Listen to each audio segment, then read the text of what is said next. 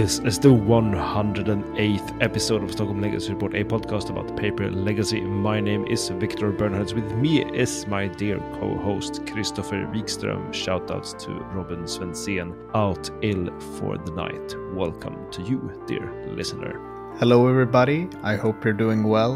And Robin, you know, the snow and cold gets to all of us. It does indeed. The Stockholm Legacy Report can be found whenever we release on the Top Decked app, and as just heard, we are recording from a blasting chilly Sweden. It's minus 12-13 centigrade. The snow has been falling thick. It's truly ice age feelings over here. Yeah, it's terrible. Jokulhaups is just around the corner, and I think that there might be a polar kraken lurking in the lake that I have a slight tiny view of from my window sitting here. But we're not going to talk about geology or zoology tonight. We're going to talk about MTG Legacy Paper. Since it's only one of us here, and I previously did declare that I would have a lot less time during these weeks to play, you are the only one who have something to bring to what did we play discussion. Christopher, what did you play? Last Thursday, I decided to sleeve up Grixis Delver. What? You know,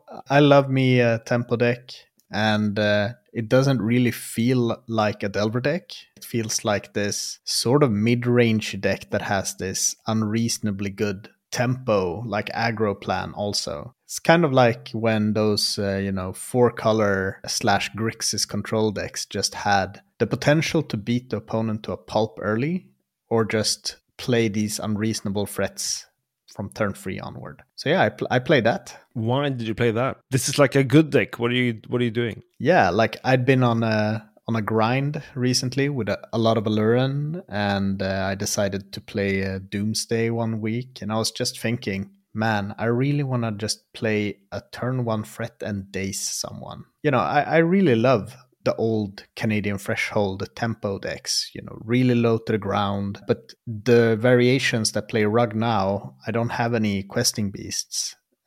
Questing druids.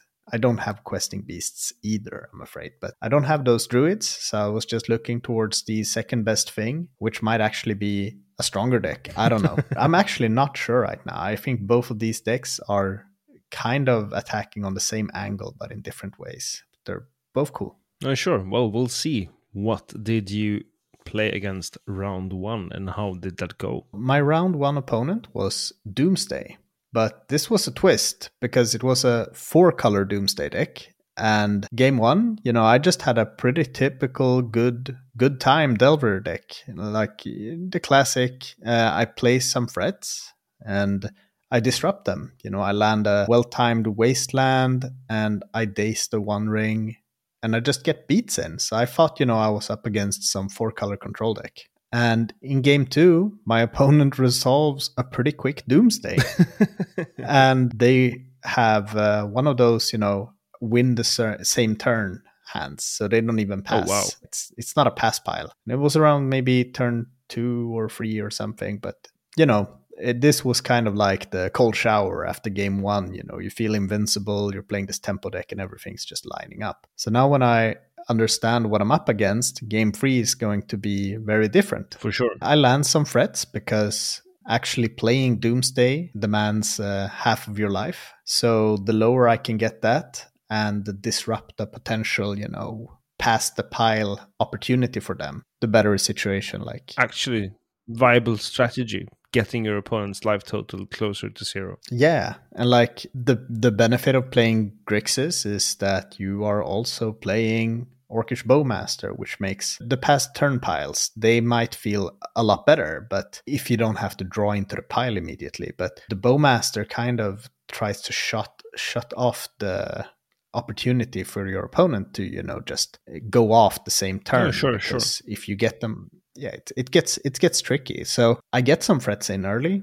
I get I think DRC or Delver and a Bowmaster. So I'm sitting there slowly beating my opponent, a Wasteland here or there, and my opponent is at 11 life. I'm gonna say what 4 cards I have in my hand, and I want you to, on a scale 1 to 10, say how dead my opponent is. I have Double Daze, Force of Will, and Price of Progress. This is against a 4-color Doomsday deck. It sounds good. I would guess that your opponent is at a good 72 plus percentage point of being dead. Even if they would try and resolve something nasty, they can't really go for they didn't know about the Price of Progress, but what can they do? Like, their best chance of winning is probably a Shieldred at this point, which I'm gonna fight over, but the Price of Progress is just so nasty. I play it end of turn after my opponent did. Can't remember if it was like a Ponder setting up,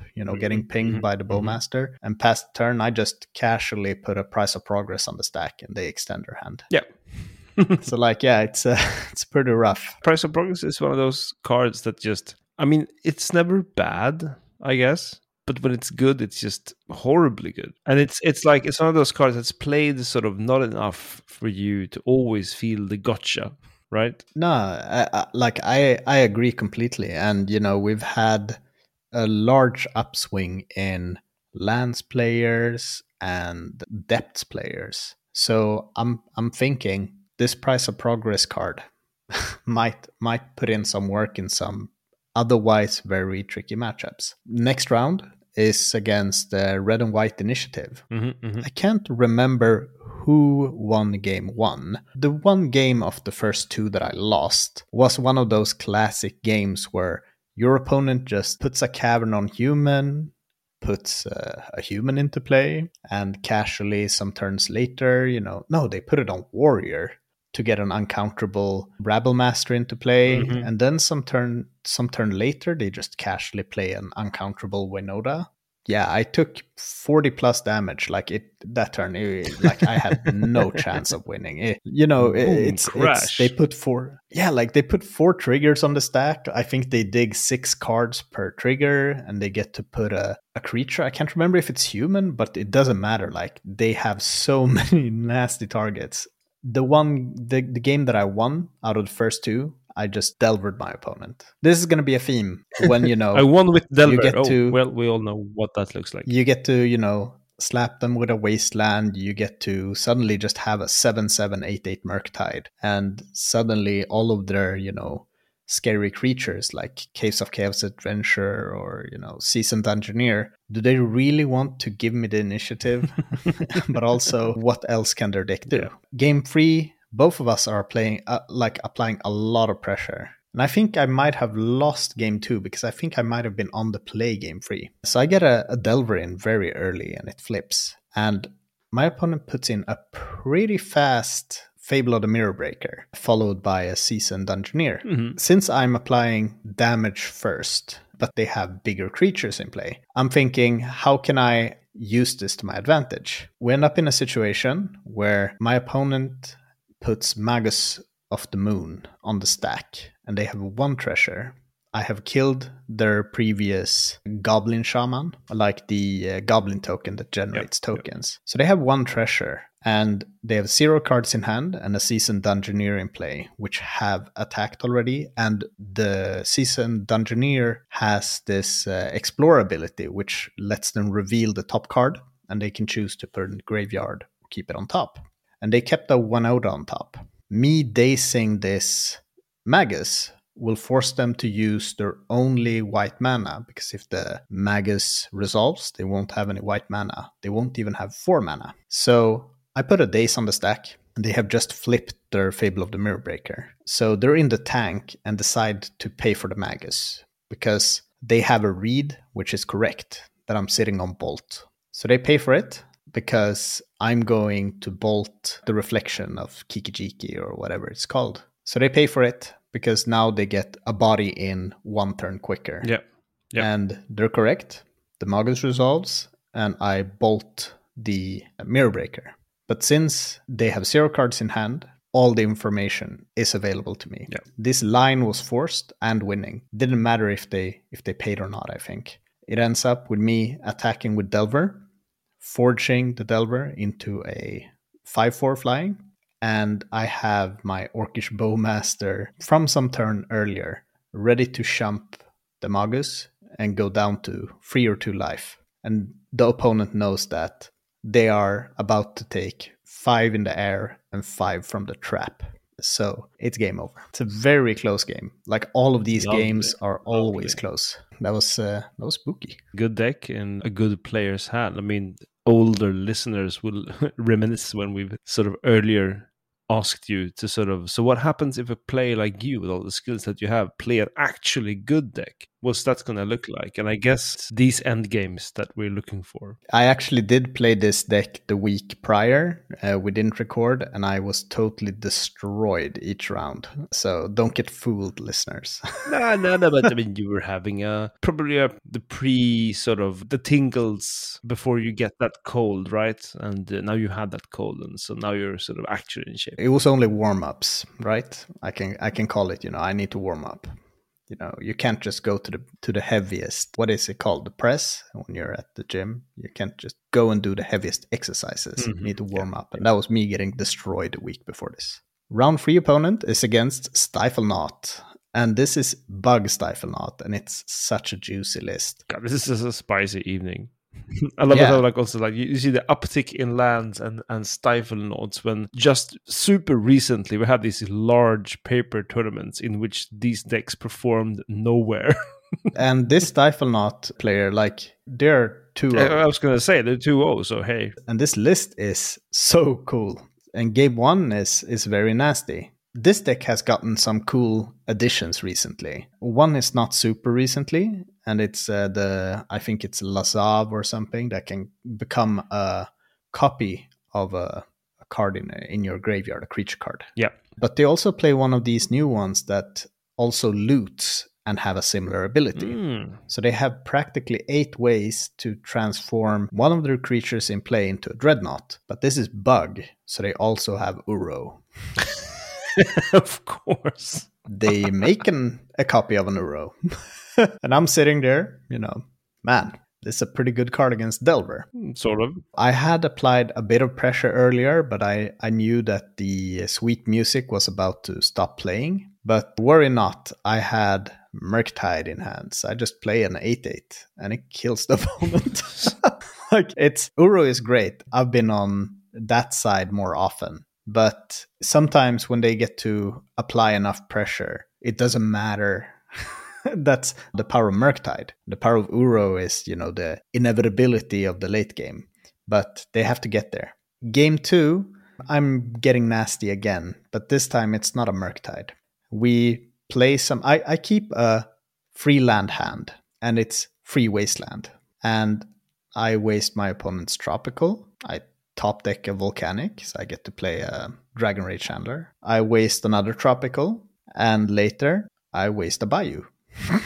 My opponent gets to get a Dreadnought into the graveyard, but at this point they're not able to make a copy of it. They can't pay. They have one of these Lazav-esque creatures in play, but they don't have the mana to get the Dreadnought into play and make a copy. So I get to Surgical their Dreadnoughts. And you know what I find out when I'm looking through their deck? No. I have wastelanded all green sources. Ooh, that's a nice feeling. I get to see an Uro in hand, and I'm like, whew, that's gonna stay there. They actually, there might be some ways where they can do some things, but it's very hard winning from there. Yeah. And naturally they couldn't because this is still Grixis Delver that can operate on all axes. Yeah. So my last round opponent is on Jeskai Control, and I'm actually down paired, and my opponent is 2-1. I lost to this player the week prior on this exact same matchup, but they played a slightly harder configuration for me to beat that time. They played the RIP Energy Flux version. And Rest in Peace is pretty damn good against Delver. DRC and Murktide. Murktide is a very expensive free. Yep. Game 1, I put some pressure on. My opponent is playing around Bowmaster very well. But this does not prevent me from putting one into play anyways and just dazing Teferi and getting in. I think my opponent played Swords to Plowshares on maybe a Delver or something, and this makes a resolved Murktide very hard to beat. So yeah, game 1 was pretty fast. In game 2, my opponent slowly but surely starts getting ahead, and this is always tricky when you're playing from behind, and my sideboard doesn't really have that many anti-control cards. Like a lot of control decks that we might see nowadays might play Loam and a greedy mana base and stuff like that. So, Wasteland and Price of Progress might be good. But my opponent plays main deck Blood Moon. They play a lot of basics. So I actually board out all 4 Wastelands because I'm not hitting anything with those. In all of our games, I think I see 2 lands that I could have wastelanded in all 3 games. Yeah. And this might be a spoiler that I didn't win game 2 since we played 3 games. It didn't sound sort of the way you framed game 2 here. It's pretty obvious that you were not going to win that game. Yeah, a lot of things go bad. My opponent just slowly but surely gets ahead. Eventually, it takes that game. And I remember talking to him the week prior. He plays 1 Supreme Verdict in the main and a second copy in the sideboard.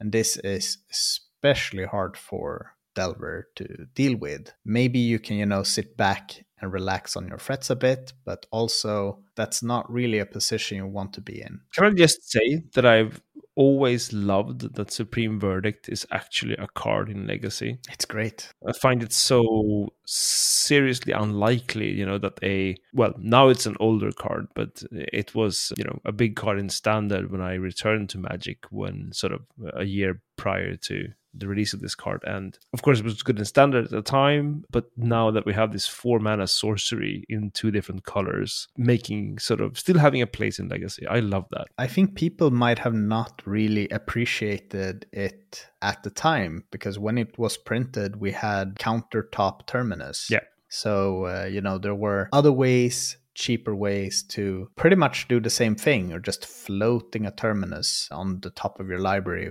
It's like impossible for some decks to beat that. But Supreme Verdict these days, it's a great rate. And if your plan is, I can't lose to Scam or Delver, like getting to 4 mana knowing that you're sort of safe is a very good feeling. Yep. So I'm totally behind that. Getting crushed by this opponent the week before, I was scared of those verdicts. I think they killed me with the Comet Stellar Pup in game 2. They rolled a 6 on their first, the first of course enter the battlefield. And then I think the second die rolled Dome Me for whatever it is, maybe 6 or something, and they picked up a Supreme Verdict. And I was just like, yeah, it's over. It's over. Game 3, we have this is a boxing match, and we're both just trying to get small jabs in every time. Like every opportunity we have, I get to play a Hydroblast on their Stellar Pup. But Victor, we're running into a problem. Mm-hmm. That is, at this point in time, I have stabilized. I have a fret, which is not an efficient clock. I think it's a token from a Bowmaster. Yeah, no, that's not going to cut it. It's weak, but I'm getting some beats in. I have 5 lands in play. We're in a position where I'm like, I think I have this game, because my hand is like counter magic, like both Hydroblast, Pyroblast. I have a Spell Pierce and a Bolt. And I have this thing in play, and my opponent doesn't really have all that much going on. But from here on, until the turn I unfortunately lose, I draw 5 cards. There are 4 lands. And this is me playing a 19 land deck, cutting 4 wasteland. So I'm sitting there, and after I lost, I flipped my deck and I looked, and I have 1 fetch land left in the entire deck and around 35 spells. And I'm just like, man. We had this situation in the match where I put an 8/8 Murktide into play and passed the turn, and my opponent just peeled a Pyroblast from the top. Nice. But it happens. It happens. I still got the free one, and there were some really fun things happening at the local game store. And this has a lot to do with a certain Lord of the Rings character's very fast reflex system. So we actually, the most represented deck this evening was Infect. And both players were playing the full playset of Legolas Quick Reflexes. Of course. But I think there were more decks playing this card. I think a Depths player played it. Seems and reasonable. There was some other things. And the player going 4-0 this evening played Jund Natural Order, which is beautiful. Like the TLDR, just imagine that you're playing against a pretty mid-rangey rock deck. Like it's green-black, it's playing some Grists, it's playing all of that good stuff. And out of nowhere, you have this Minsk, Embu, and Natural Order package. Oh, wow. And it worked. Oh, wow. Yeah. So that was super cool to see. Oh, lovely. Well, I'm going to try my best to add to this flavor the next time I get to play, which will be this week at the time of recording, meaning this has already happened when you listen to this. I will be bringing not my usual necromantic tendencies to the tables, but I will play Karn Post. And I look forward to sort of how much I'm going to fail with that in the beginnings, because this is me sort of looking at this deck for basically the first time. But it's also at the same time, I think, going to be super fun when the deck comes together. I'm calling it now. I think Victor is going to have a positive record. Oh, wow. Because people are going to sit there and expect this Grizzlebrand turn 1, draw 14. You win the die roll and they keep a double force hand. They're feeling great, and you just put a tapped Cloud Post into play, and they're just you can feel the soul leaving their body. Like, I think this deck is a perfect complement to what you play. Like, your opponent's like, oh, these counter spells, I need them. Listen here, idiot. This is a Cloud Post. Well, thank you for that vote of confidence. We will see how we turn that one out next time we record. And that is all we have for this episode. Indeed, very nice to look forward to new decks getting played. Have you tried any new decks recently? If so, you can talk to us about your positive experiences, whether they be in actual results or just vibes, in our Discord. You can find the link in the episode description. We're also available on X at STHM Legacy, Stockholm Legacy, personally present on social media as well. Christopher, where can our listeners find you? You can find me on Monolith MTG. And I am on the same platform at Disco Drogo. And that is the end of the 108th episode of Stockholm Legacy Report. Thank you, Christopher Wikström. I am Victor Bernhards. Many thanks to you for listening. The great Frönens has written our music. You can find more of their work on Spotify. Until our next episode, just think about where we would be in Legacy at this moment if we never have had Lord of the Rings.